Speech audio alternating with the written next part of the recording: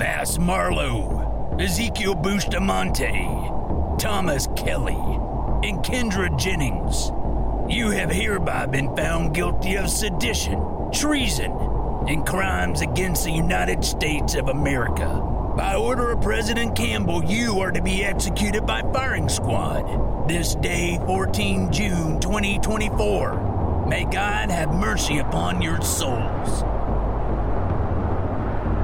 Now, which one we get to shoot first? I guess that would be me.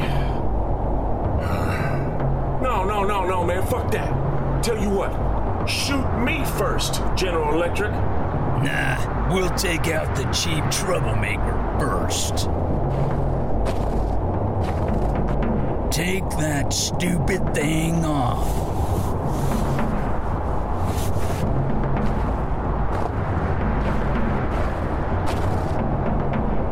Corporal, take this.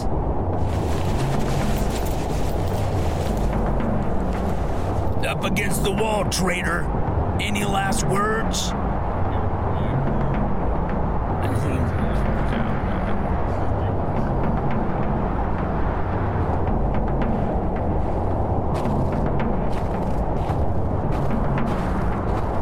Ready. Take aim. Sir, on the hill.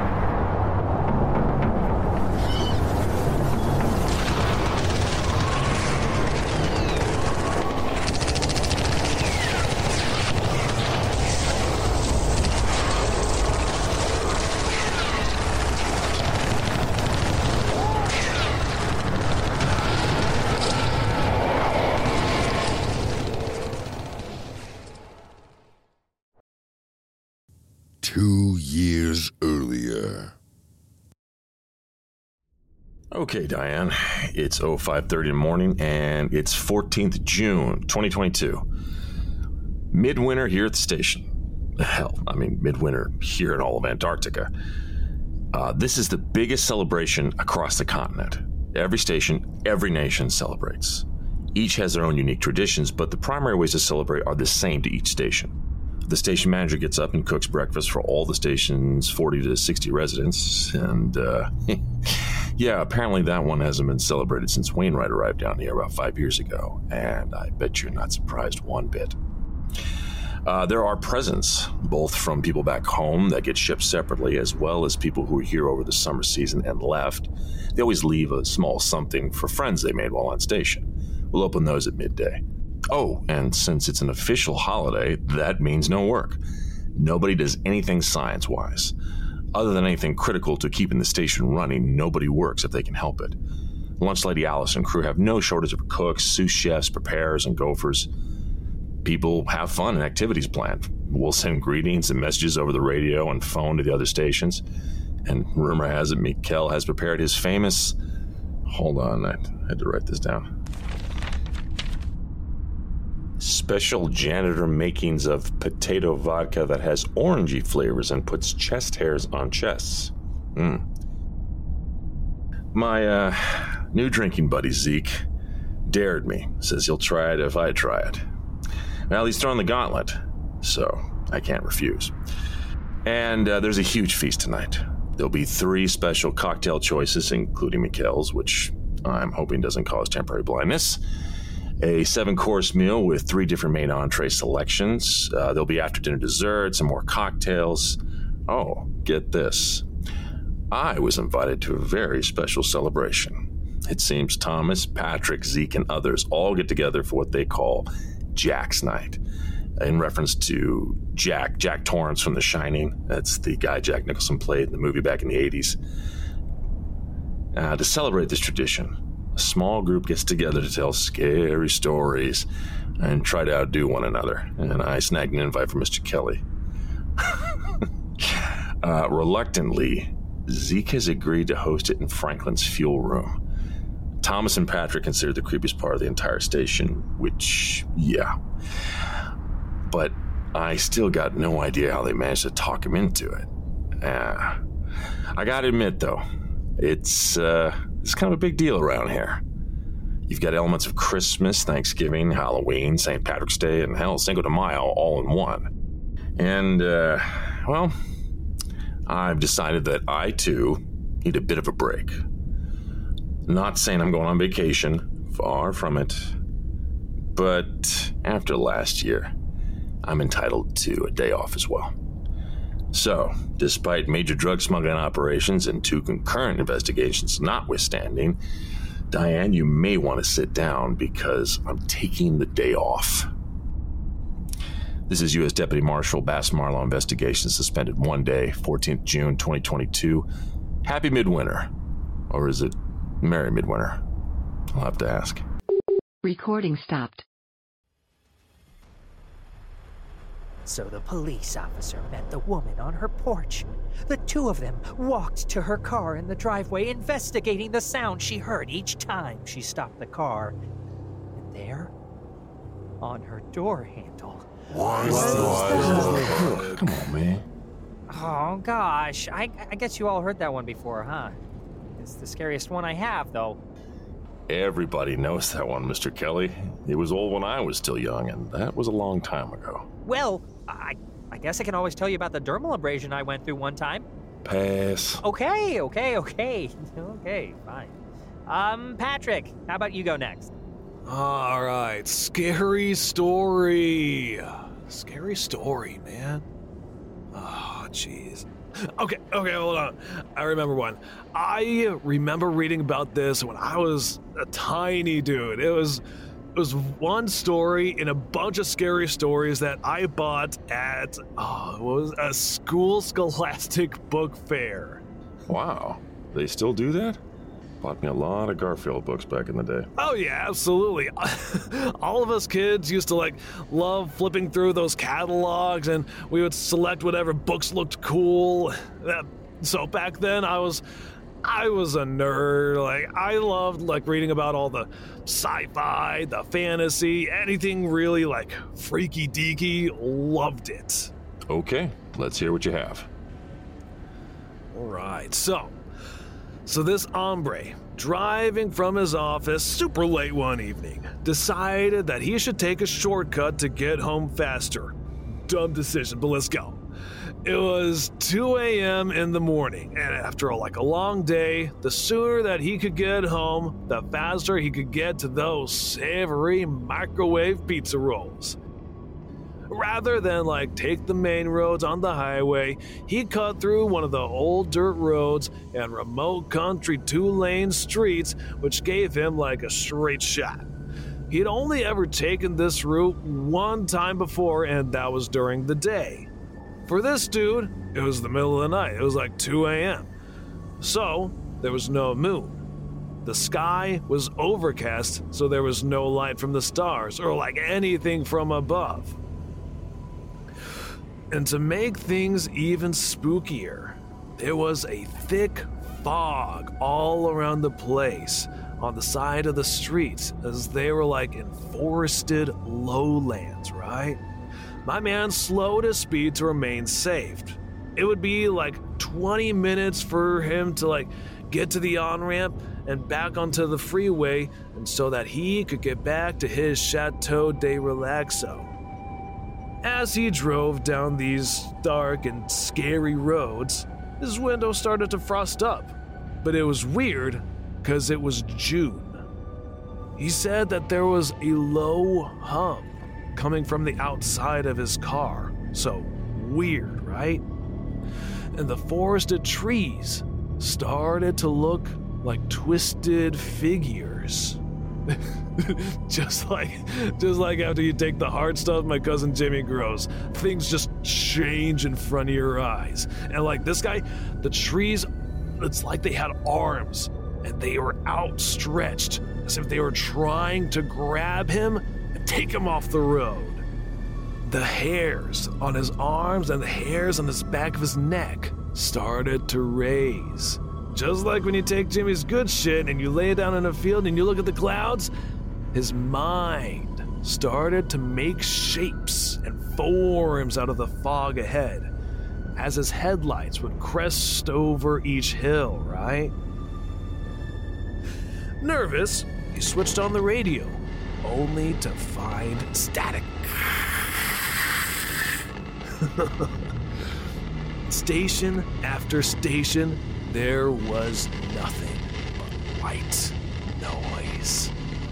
So he turned the knob up and down the radio line, switched from FM to AM station, turning fast at first, but then slowly and methodically.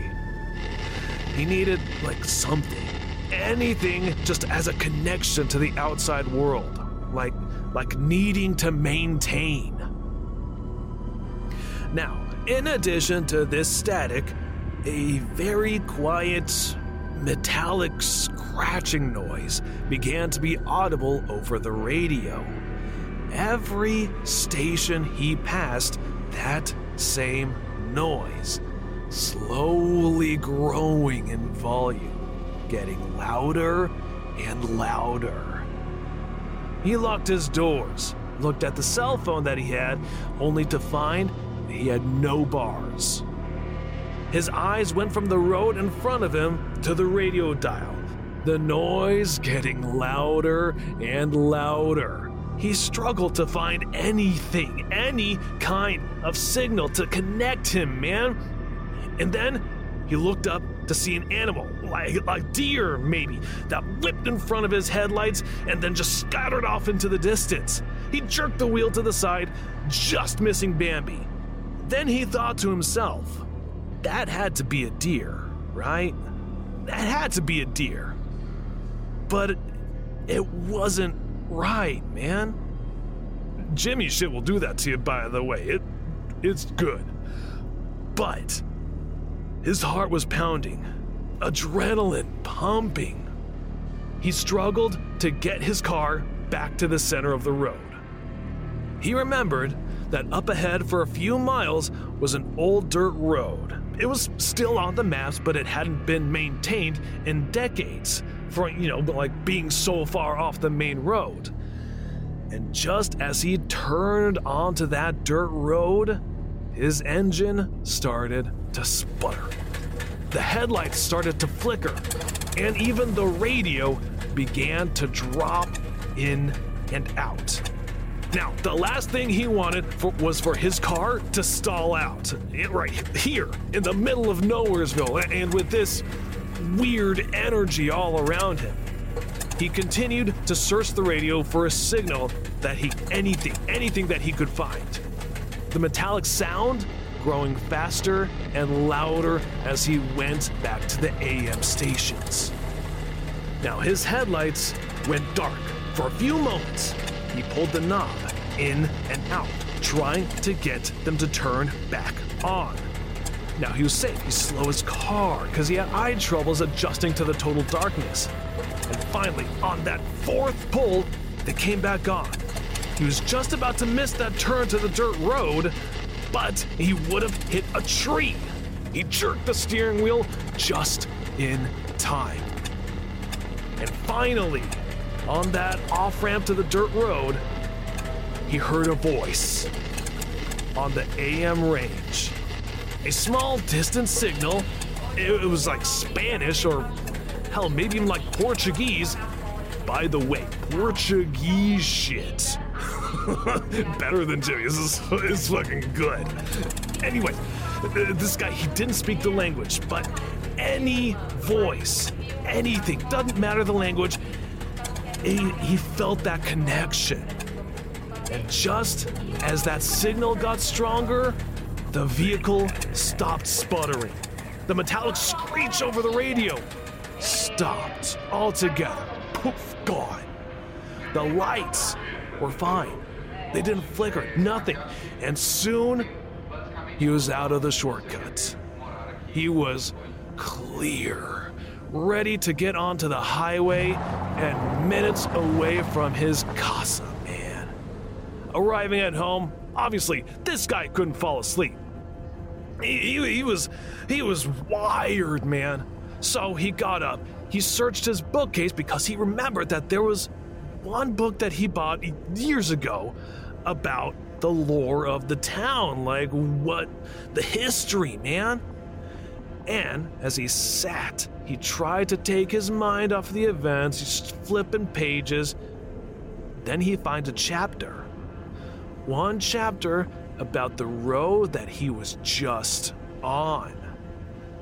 Apparently, for decades, vehicles would be found abandoned on the side of the road, dead. No sign of the drivers, doors open, right? Purses and jackets and valuables, their stashes left alone. Always discovered by locals early in the morning, sometimes like after a couple days. So the locals said that whenever weather conditions were just right, there was no moon, there were no stars. It's that pitch black with the fog. Worlds would intertwine. Portals from our reality to others would open and close. And any car passing through would need a tether, a signal, anything that would bind them to their own reality before the portals close. If they had that connection, that signal, they would pass through safe. If not, anything living in that car would be taken, leaving only the car itself to make it through. The road was closed off a few years later, and like a new bypass was established to just avoid that area. But every so often, on that new fancy bypass that just comes close enough to that old dirt road, people swear. Their engine sputters, their lights flicker, and there is a metallic scratching noise over their radios. How's that for a scary story? Damn. That gave me some goosebumps. Me too! Wow, that beats my hook on the handle story. That was a story they put in children's books? And that wasn't even amongst the spookiest ones I remember. Like, not even the spookiest ones in that book. I like that one because it's so spine-tingly, right? Well, I liked it. Not ghosts, not vampires or werewolves, just something unknown and not recognizable. Very nicely done. Okay, so now how do we decide who goes next? Oh, Patrick gets to choose since his story was last. Alrighty, Duck. Zeke, you're next. Spooky story. Right, I got you. Okay.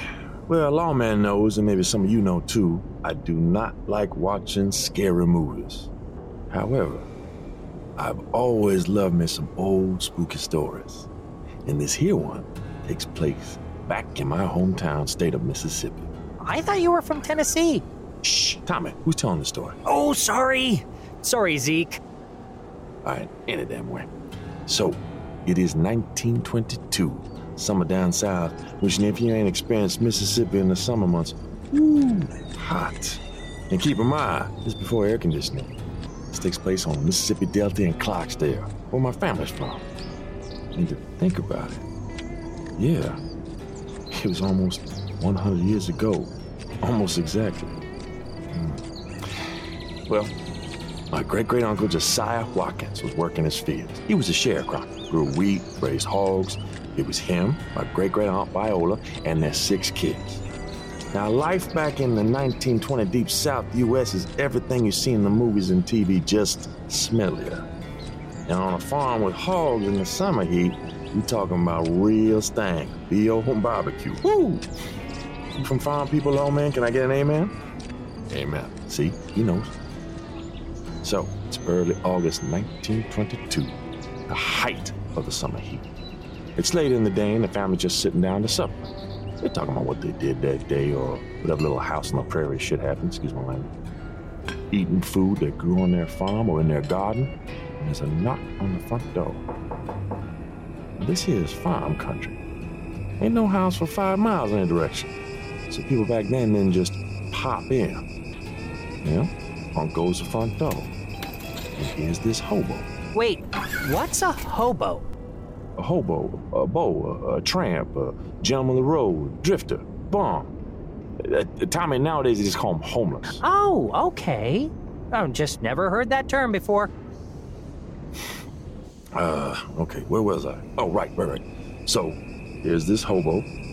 Says his name is Orias Alegba. And he's been traveling for a long time. So he saw the farmhouse, smells that down-home cooking, and he hopes he can get a meal in exchange for doing some work on the farm. Uncle Josiah says, yeah, sure. Well, always cooks more than they can eat anyhow. So, Unc makes him a deal. Tells him if he heads over to the yonder barn, mucks it, sweeps it, slops the hogs, he'll give him 2 big old turkey legs, potatoes, corn, and even promises to toss in a piece of blueberry cobbler, and says he can sleep in the barn for the night if he can deal with that funky-ass thing. The 2 shake hands on it. It's important. And the hobo gets to work. And my boy does a great job. No slacking, no shortcut. He gets the barn so clean to this day, there'll be pictures of it hanging up inside of Better Homes and barn magazines all over the South. So, heads back to that farmhouse. Job well done. Tired, man. Ready to get his grub on. He gets on that cobbler. When Unc meets him on the porch with a shotgun, tells him to get on. He's on his way. Ain't nothing for you here. Now, Unc shook hands on the deal. He committed himself, gave his word. But old Josiah was always known to be a lying little bitch-ass hustler. My great uncles on one side all the same thing, too. Like my grandma B used to say, Zeke, you best not go trust no Watkins. Don't give them no money and don't pass them to play the church. They make change. Now, the man Orias ain't about to go arguing no scattergun, especially no buckshot filling. Turns around, heads for that gate. Unc has him covered the whole time. So best not try coming back later that night either. He's gonna shoot first, no warning. Orias reaches that gate, takes out a small gold pocket knife, and carves something on the fence, saying Unc would never see him again. Oh, that he promises. But says he will get his payment due, and sooner than Unc thinks. So, Josiah stays up that night. Doesn't see any sign of the hobo. Thinks he scared him off for good. Days go by without no sign of him. Then a week. Josiah and his kids continue working the farm just as they always did. After about 2 weeks, they start to notice odd things around. Nothing big or obvious at first, just little things. Water from the well they started to taste a bit off. The wheat they harvested looks like it got burnt, but only in the grains, making it almost useless. The cows they kept for milk all start producing sour. And a few weeks later, things start to get interesting. In the girls' room, they see here knocking on the walls all throughout the night. The boys get woke up by hogs screeching. They go out to find one slaughtered. Big, huge dog prints in the dirt all around the pen. Friends, family, even the local reverend, when they come by, they say that house had been touched by Old Scratch himself. Ain't nothing good taking place there. They had them a hoodoo curse on that house, a hoodoo curse on the family, and Uncle Josiah and Aunt Viola. Later that same month, Aunt Viola, she takes to getting real sick. Takes to her bed and complained that every time she coughed up some stones from her bed. My great Uncle Nestor got kicked in the head by the family horse when he wasn't looking, died right there on the spot. Crops start to wither. Nearby family and church friends won't dare come to their house for fear that that hoodoo spell might rub off on them too. So, time was coming up with Josiah. Well, he'd have to give the landowner his cut of the crops since Unc was only a sharecropper. He knew he wouldn't have enough to pay off the owner and keep feeding his family. Now, Uncle Josiah, well, according to Grandma B, Josiah weren't no man of God. He turned his back on the Almighty years ago. Aunt Viola and the kids, now that's a different story. They knew, they believed. Praise God. He would beg their daddy to come with him. Uncle Josiah, he had no part of it. He wasn't going to no church. So, as the family was off getting the church on, Unc, he goes up the dirt drive. Starts looking at what's left of his fields, trying to figure out how to make everything work out. Well, in no certain terms, he knew he was in the shit. Excuse my language, sorry. He turned to go back to the gate, and in the house remembers what old Arias did as he left. He looked down at that gate post and saw a mess of carved symbols and whatnot. Unc took out his own pocket knife, tried to scratch him out, only to have the blade snapped in half in his hand. He goes back to the house, gets some paint, tries to paint over it, but the paint won't stick, just drips down the post and the grass below, making a hell of a mess. Josiah starts to panic now. Goes and gets himself a huge axe. Said he'd rather make kindling and rebuild his fence than let some drifter hobo hoodoo man drive him out. Unc lifts that axe and comes down that post, the carvings, hard as he could. His blade exploded like a cannon. Piece of metal went all over the place, including into Uncle Josiah's forehead. Fell to the ground dead as a doornail. Axe handle still gripped in both hands, tight. Well, they go to bury Josiah the next day. Somehow managed to talk to Reverend, the choir, and a couple of deacons to show up so they can make sure Unc gets a good Baptist send-off. They dig a big old hole in their back house, back field where they have a big old elm. Reverend reads from the good book. Choir all sings their songs. People say words over it, then they part. As the story goes, that night his Bill was just washing up after supper. Comes a knock at the front door again. She don't think much of it. People, family or somebody showed up late, well wishers with food or something like that. Brother goes to open the door. There ain't nobody there. On that front porch swing, which is swinging back and forth, she sees somebody left a note. And on top of that note is that gold pocket knife, holding it down. She goes over there, looks at that knife, and sees her husband's name etched in the handle. She goes to pick it up and read the note. And it says, with bold letters, debt paid in full. Next day, people in that town said they saw a man. Looked exactly like Arias. Talking with this old boy, Bobby, just outside of Clarksdale. Bobby said he was this two-bit string plucker. Used to play guitar with Charlie Parker and Bill Brown in local bars. Sun House, too. Hold up. You're telling me Arias, the guy who cursed your great-uncle Josiah, is the same man who made a deal with Robert Johnson, guitar player in Mississippi at the Crossroads? I thought the Devil's Crossroads was in Georgia. No, you're probably thinking of that song, Devil Went Down to Georgia. Are you serious? The devil wouldn't be caught dead in Georgia. He detests pecan nuts more than anything on the planet. Things don't have a place in pie, let alone in any food. Now, as for the Crossroads story, that wasn't the morning star either. That was a demon Gemarax. And it wasn't even intentional that he tricked Robert Johnson. Gemarax got wasted on local moonshine and reefer. He stumbled into this local bar, half out of it, and some kid asked him to watch his guitar while he went outside to take a leak. Jemmy tuned it, and by doing so, the next human who picked it up would have perfect pitch and celestial talent. God. Goes without saying, HR was pissed once it was reported. After that, we all had to go through training refresher courses. Compliance and legal mandated no booze or drugs would be allowed to be expensed to corporate for close to 40 years afterwards. Gemarax is a moronic chump. He shouldn't be celebrated at the Crossroads. He should be a cautionary tale. Apologies. Well, it kind of already is one. No, a cautionary tale for us demons. Not you hairless apes. Hey, don't go ruin my family story here, Debbie Demon Downer. You just hush up and be happy I'm letting you have company. Should. Excuse me. Okay, now I choose. Dr. Jennings, you're the new one here. You think you're up for sharing? I am, oh, wow. I'm not sure I have anything that could compete with your wonderful stories. Oh, this isn't a competition, Doctor. Gosh, nobody's trying to outdo anyone else. This is just, well, having fun, telling a good story. We just make them scary since it's the midpoint of the winter season.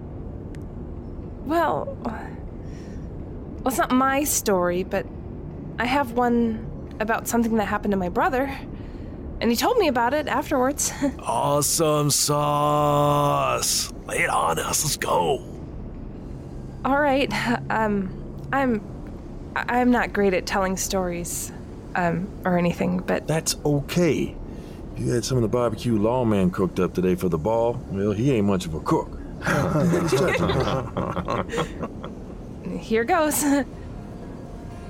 Well, so this was back in the early 2000s. He passed on a couple years after this. Sorry. Anyway, so he was with the U.S. Marines, 15th Marine Expeditionary Unit, or just MEU Charlie 11. They had established an airbase at the end of 2001, I think it was, southwest of the city of Kandahar. They named it Camp Rhino, their first forward operating base in Afghanistan. The Marines and the coalition forces later moved north to the local airport, where they set up a new forward operating base. But sorry, I'm jumping too far ahead. Anyway, so as Devin told me, they had been in the country for a few months now, and word had gotten out that the UN forces established a base in the area. The local militia decided that they were going to take some pot shots at the base, make sure the UN knew they were welcomed, and then run before being shot back at. This took place 6 or 7 times that first month. Always the same thing. Drive close, take a few shots at the walls, and then hightail it out. It went on for like a week or 2. Devin had said the Marines had sent out scouts a few nights before things escalated, to the same town where the locals would flee back to. The Marines wanted to get familiar with it for when they had to search it. Aerial reconnaissance, though, could only tell you so much. They found a spot a half-mile out and watched from a high vantage point, getting a good look inside to see what they could see. And through their field glasses, he said the scouts saw it was a smaller-sized village. Every night, the villagers would have a communal meal near the center of the town, and afterwards, the women would clean up and help keep the kids occupied, and the men would go a few more doors down and have some tea and cookies. Although the town was heavily populated with men, only a few dozen were younger and carried weapons, so obviously a hastily arranged militia. They always had the same daily routines, though. The older men and the boys would tend to the goats, they'd make repairs to the buildings, and the women would stay inside during the day mostly. And the guys with the rifles would walk patrols around the outside, but they didn't really have any regular patterns, so they were kind of sloppy routes. And after a few days of covert operation, the scouts went back to base and they reported all of that in.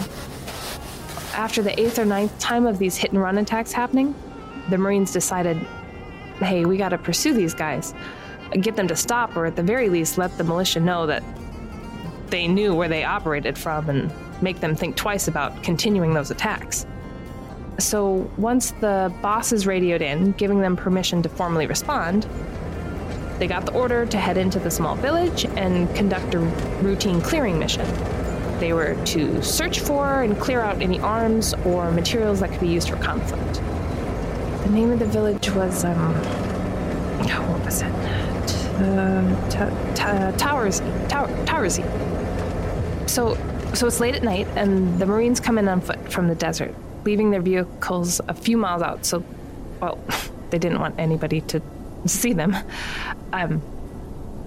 My brother was in the lead, and they had found the main house or building or whatever where the militia were held up.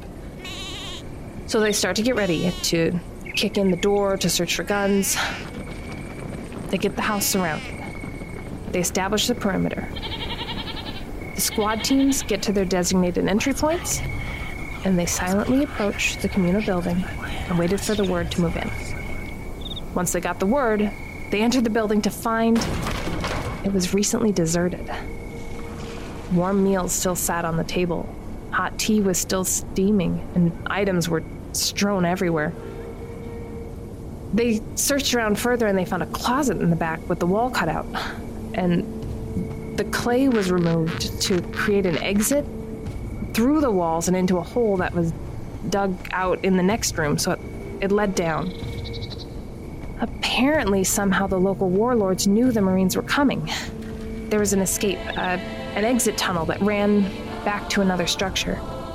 The Marines broke off into 3 separate groups. They went house to house to search for them. They weren't about to go through the underground hand-dug tunnels. Devin said, though, that this was one of the worst situations that they could have been in. They needed the element of surprise. They needed to be able to get in, get their objective done, and get out before anybody could mobilize. The fact that it was known the Marines were coming meant the militia had time to prepare, and they had time to get set up. Although the scouts said each night was a communal dinner, this particular evening, they didn't see anybody. The cooking fires had recently been put out. All of the buildings which had their doors and windows open in the past evenings were now shuttered. The goats were in their pens, and there was not a sign of anybody to be found. It was at that instant my brother said he and his team all passed a look to each other, and they didn't have to say it, but they knew that they were in trouble. Serious trouble. My brother was on one of the 3 fire teams within his squad, so each fire team had 4 Marines, and there's the squad leader, so 13 Marines in all. Nowhere near enough to properly respond to any sort of ambush. Over the radio, their commander orders them to pursue, to find the local militia head and bring him in. Securing weapons was no longer possible, but they couldn't go back empty-handed, and they needed intel on how it was known that they were even coming that night. Devin said he and the 3 guys that were with him, they went to one building and they got ready to enter.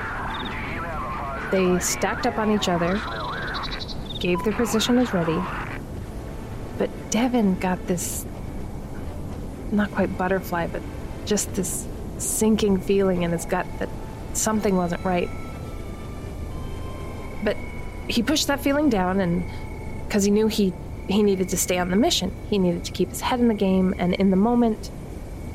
And he gave the signal that he would kick in the door, and he started his 3, 2, 1 countdown when his helmet radio went off. Danger. Danger, he heard over his comm. Hostiles. Trap.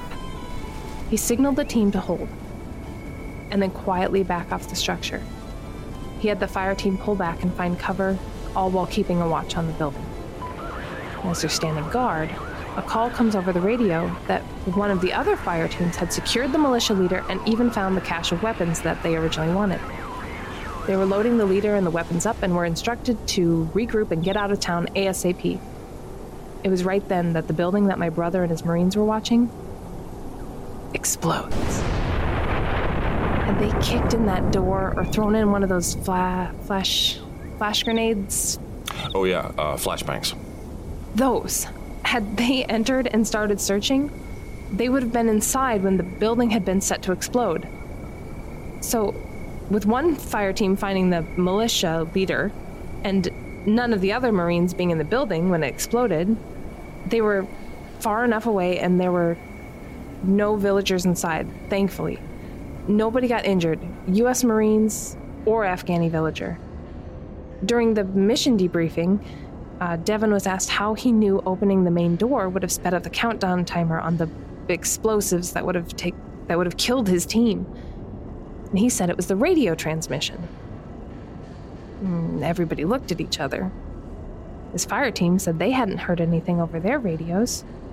And they went back to the recordings of the mission logs, and there was nothing. He said on those recordings you could hear he and his team stacking at the door. You could hear him give the signal to prepare to breach, and a few seconds later, you could hear Devin give the call to fall back. But that voice, there was no recording of the voice he heard. It was a few days later, Devin got the official word through HQ Command that our dad had passed away. He had suffered a heart attack at our home in Minnesota. While he looked at the time my dad had passed away, he said it was the exact same time he received that radio warning in town. And after he thought back on it, he swore to the end that it was our dad warning him, that it was his voice. Man, that was some heavy stuff right there. Well, that's the story. And what a story. I don't think you gave yourself enough credit, dear. Huh. Dr. Jennings, I for one believe that it was your pops. Our loved ones, they check in on us from heaven. Watch out for us. That's what I believe, at least. I'd like to think so, Zeke.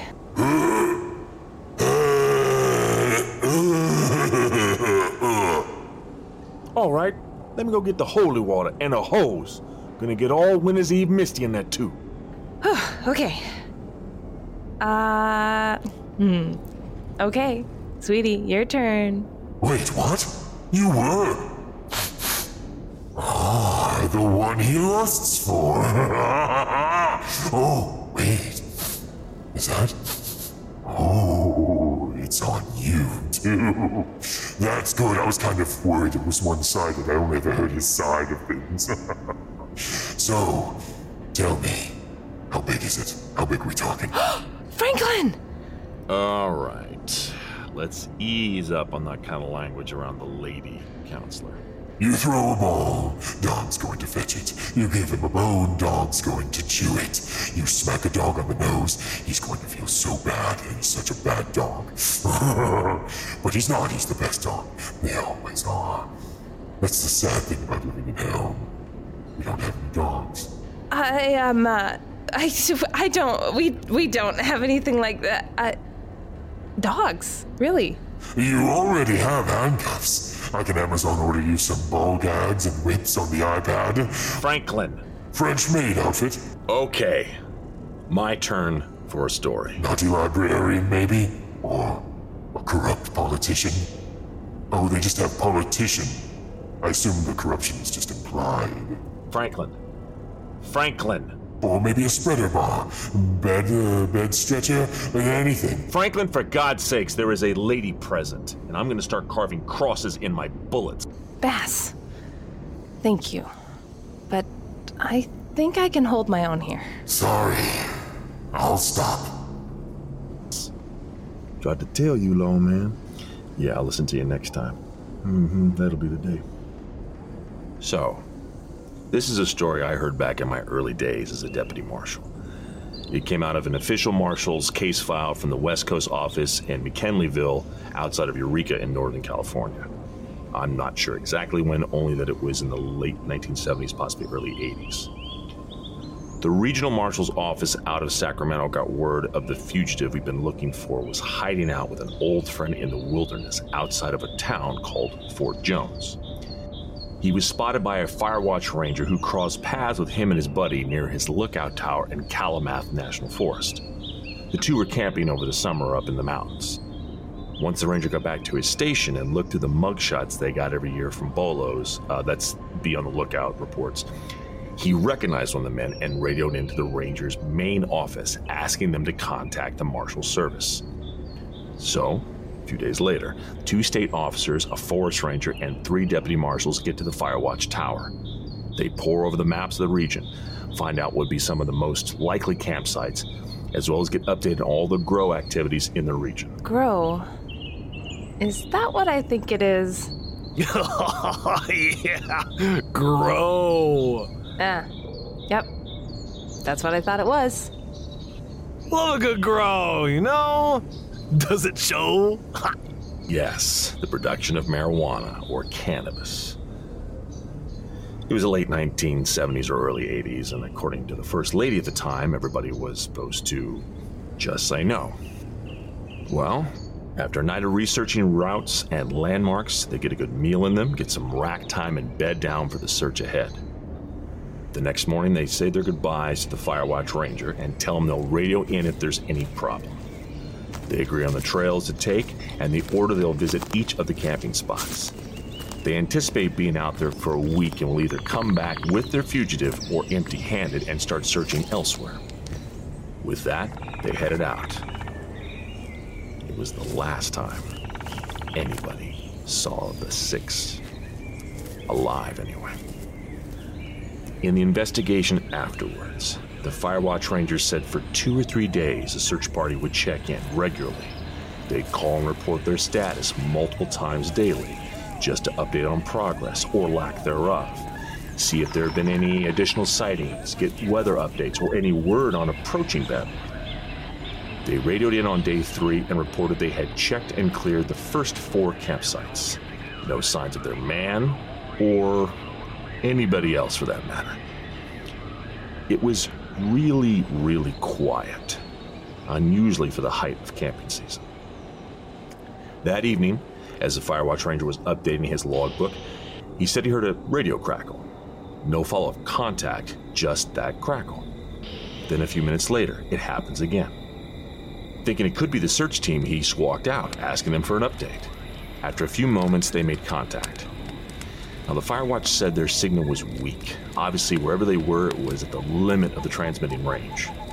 The group said they had set up camp an hour ago and heard something off in the distance. Thought it might be a deer or elk by the racket that was being made. They also thought it might be a black bear. They didn't want to fire off their weapons to scare it off for fear of tipping off the fugitive they were in the area. They said banging pots and yelling seemed to work at first, but whatever it was out there would just come back 10 minutes later, getting more adventurous each time.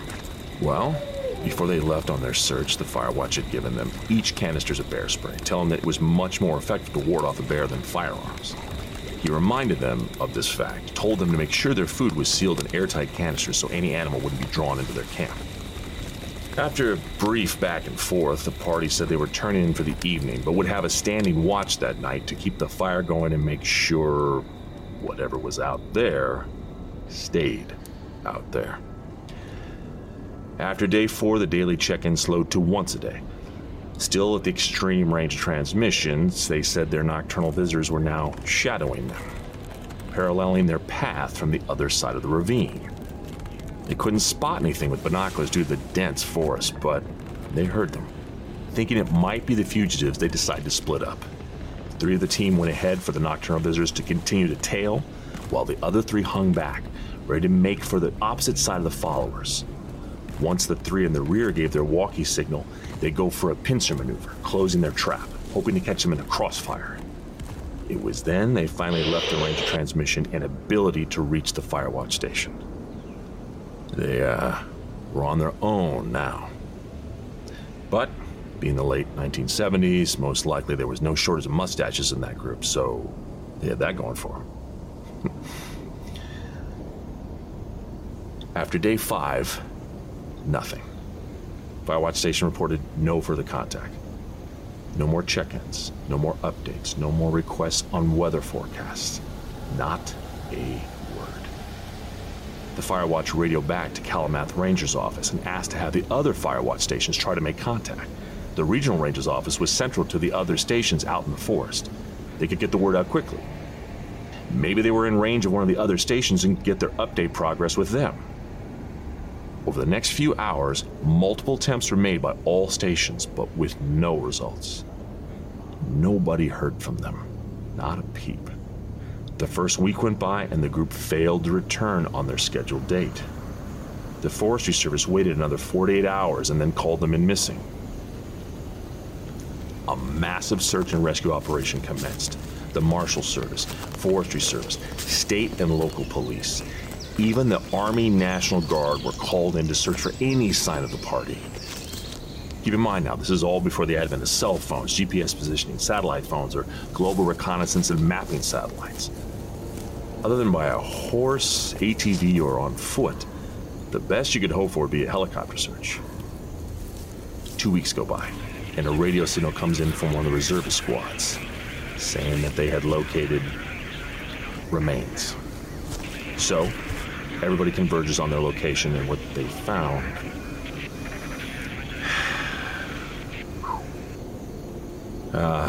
without getting too graphic here, the guard squad had found the fugitives' campsite.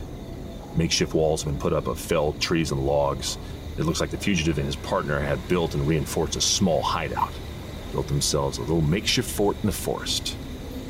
Inside that fort, they found the bodies of the fugitive, his friend, and sadly the search party of law enforcement officers.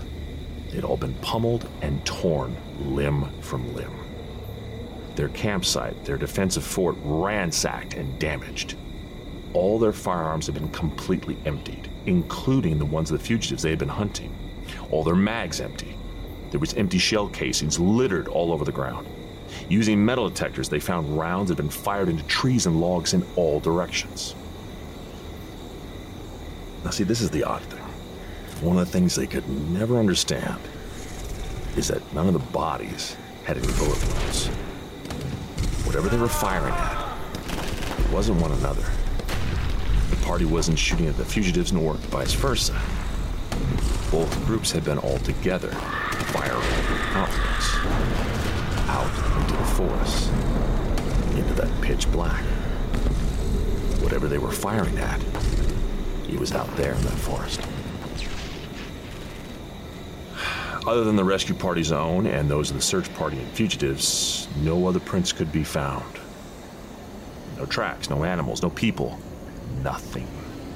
A search of several miles in all directions didn't find anything unusual or abnormal.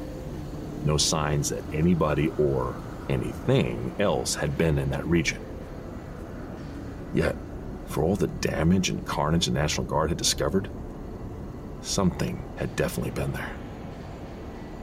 For the next several years, camping was restricted in that region of the National Forest, obviously. And the Firewatch Rangers would sometimes report noises coming from the distance, late into the night. An animal or animals would sound yelps and calling, always far off. Officially, after all the investigations had been completed, after all the autopsy and medical examiner reports were filed, it was concluded that all 8 individuals had been mauled and killed by a grizzly bear infected with rabies. Despite there being no tracks, signs of spores found nearby, or that the California grizzly went extinct in 1924. It was all quieted up, and nobody dared question the official record. So, what was it supposed to be that got them? Bigfoot, aliens, 21 Jump Street's Richard Grieco? Nobody knows. Why do all your stories have to have ghouls or ghosts or us to be considered scary? Seriously, for someone like me who's seen all the things I've seen, if you really want to hear about scary and frightening, all right. I have one for you all. Oh, here we go. Gonna be how God is wrong and evil is good and all that nonsense. Hey, Zeke, come on, man. This is supposed to be the night of spooky and scary tales. What's the harm in letting Franklin share his? All right, I'm just telling you all now. Be prepared for some bullshit anti-lesson. How there ain't no righteousness in this world, and it tries to depress us all. Zeke, man, play along, duder. Fine then. Well, let's go then, Sin Sniffer. What you got? This takes place in 1984, San Francisco.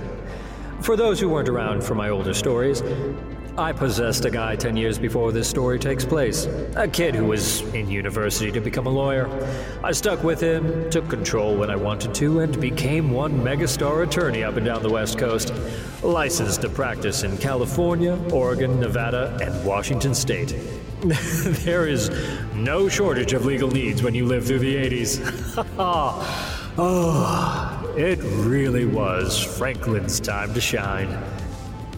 Anyway, we get a call one morning around 4 a.m. from one of our senior partners. He wants me to head down to the Mission District to the city courthouse where one of our clients who has us on retainer was arrested. Some corporate banking firm CEO has been locked up and called our 24-hour emergency line. They want me to get down there and make sure his rights aren't violated and be there for his bail hearing. So, I kicked the rodeo clown and hook her out of bed, showered all the glitter paste off, and sped down to the sheriff's office in the court complex. Sure enough, Mr. Big Shot Banker is cooling his jets on a cot. $8,000 suit looked all wrinkled and like he was sweating through it. I get him to an interview room, get him fresh clothes and half-decent food to eat. Get him calmed down so I can get him to tell me what happened. Well, he tells me the night before, he attended a special event held at a penthouse for a Hollywood film star. Their name isn't important, but believe me, you've heard of them. Afterwards, my client and several of his less than reputable friends go to a club. Well, not a club per se, but let's just say you wouldn't find it listed in any phone book, and the preferred menu item at this club was very underage. That's just sick. Now I'm talking young. I get his story out of him, how he was there to indulge, how he was fully aware of what he was doing and had been doing for years. And his friends were there for around an hour before their entertainment came out. At this time, the police burst in to serve a warrant. Turns out one of my client's associates flipped and started naming names. My client being one of the bigger names on their list. At the same time they start to raid this underground club, they raid his office, his apartment, and a little house in the country he had thought he managed to keep under the radar. They found enough Polaroids, videos, magazines, and various other evidence where they'd be able to build a substantial case. We go in front of the magistrate that morning for bail proceedings. I get the guy bail, given no previous record in what I told the court was obviously a smear job and illegal search based upon highly questionable methods. Bail is granted, of course. Our client is holed up in one of his residences on the Alameda shore. Millions upon millions are spent on the defense of this client, researching our defense strategies. The right payments are made to the proper people in power. Monies are paid to families of poor means to quiet them and get them to simply go away.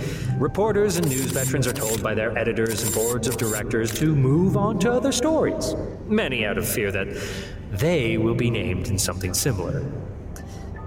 My client gets a more than lucrative package to retire from the firm he worked for, to include stock options, bonds, and enough commodities to run a number of third world countries for decades.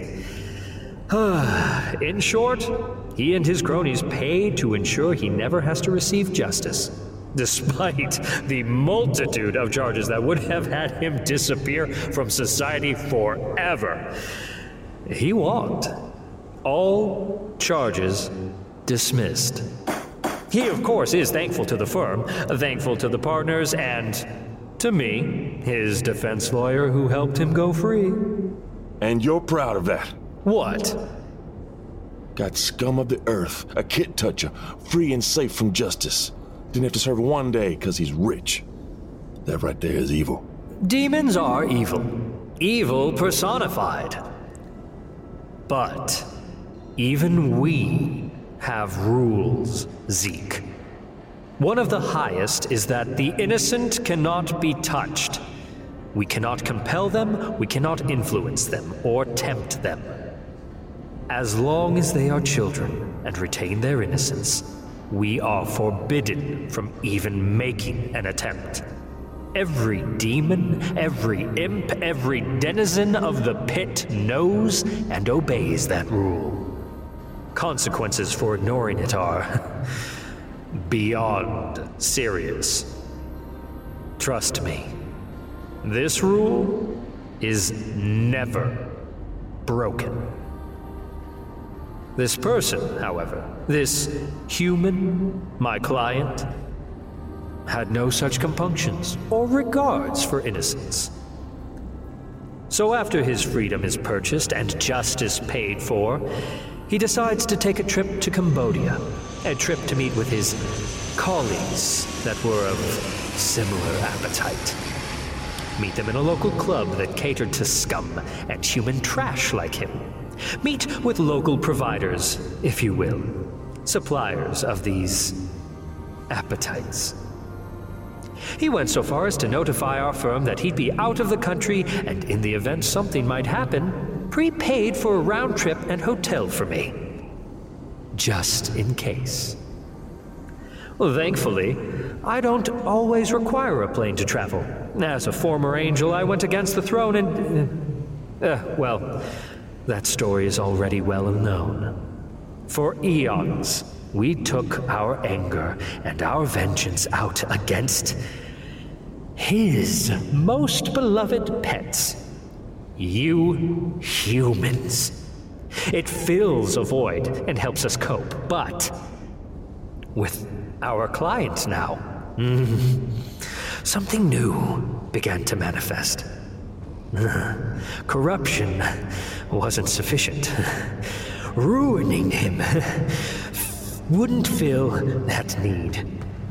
We thrive on sin, feast on it, relish it. But with him, his actions, his appetites. What I felt then, in that moment, was a new yearning. It wasn't justice. It wasn't vengeance. It was retribution for causing impurity. Oh, I found out where his club was, went there in the middle of the night, and got anyone who was without a touch of sin upon them removed from the building. With as fast as we move when not tethered to a human body, it was easy. Found a new temporary host who had just OD'd, took control of their body and chained down all the doors, all the exits.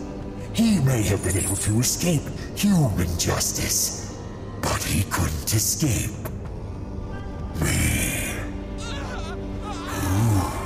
Nothing was out of bounds that evening. I had hours to adjudicate, hours to administer the punishments I levied upon these human trash. It was more than deserved. It was earned.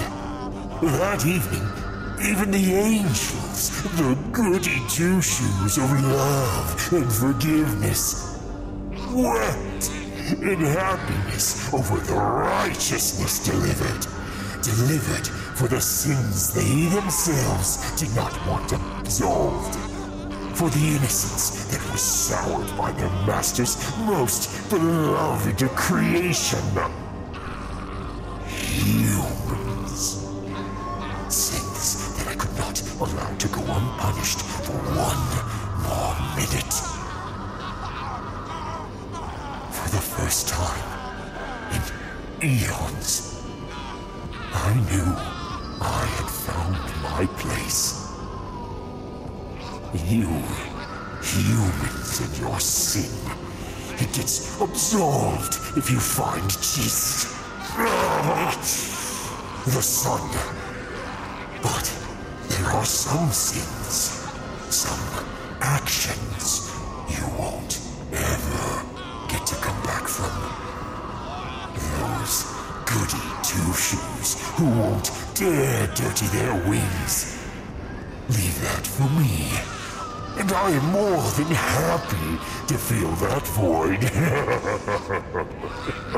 Where angels won't dare to go, that is where I live.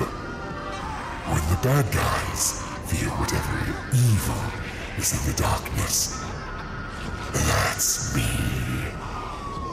And I loved my job that night. You don't harm children.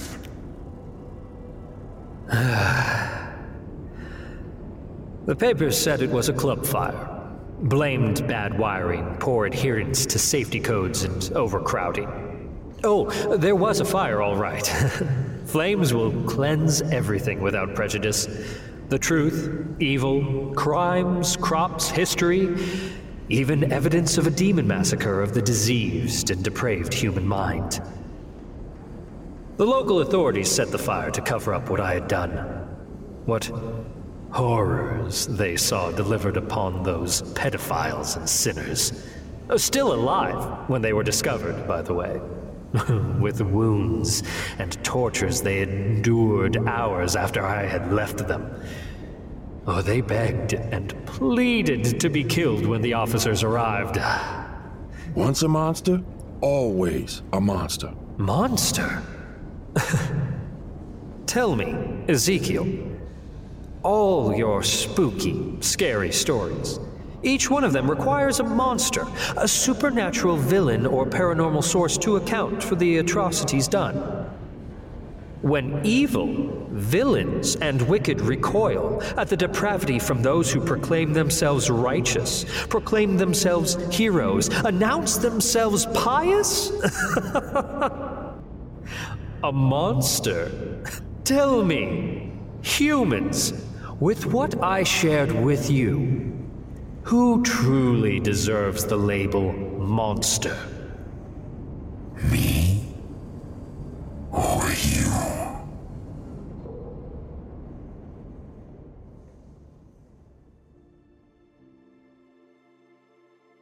This is Brian Bradley.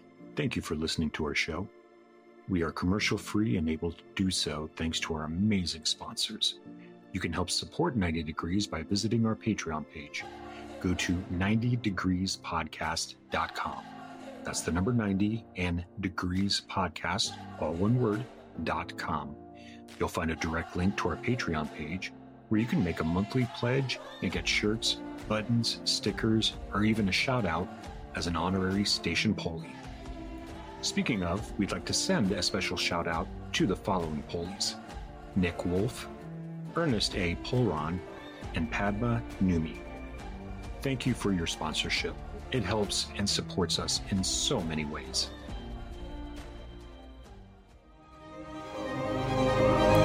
This has been 90 Degrees South. On behalf of the cast and crew, I'd like to thank you for listening. If you liked the episode and are enjoying the series, please remember to give us a like, a share, a tweet, send a raven, or review on iTunes, Audioboom, or your favorite podcast site. It helps us to get the word out and keeps the cold at bay. Until next time. This has been a BMB production.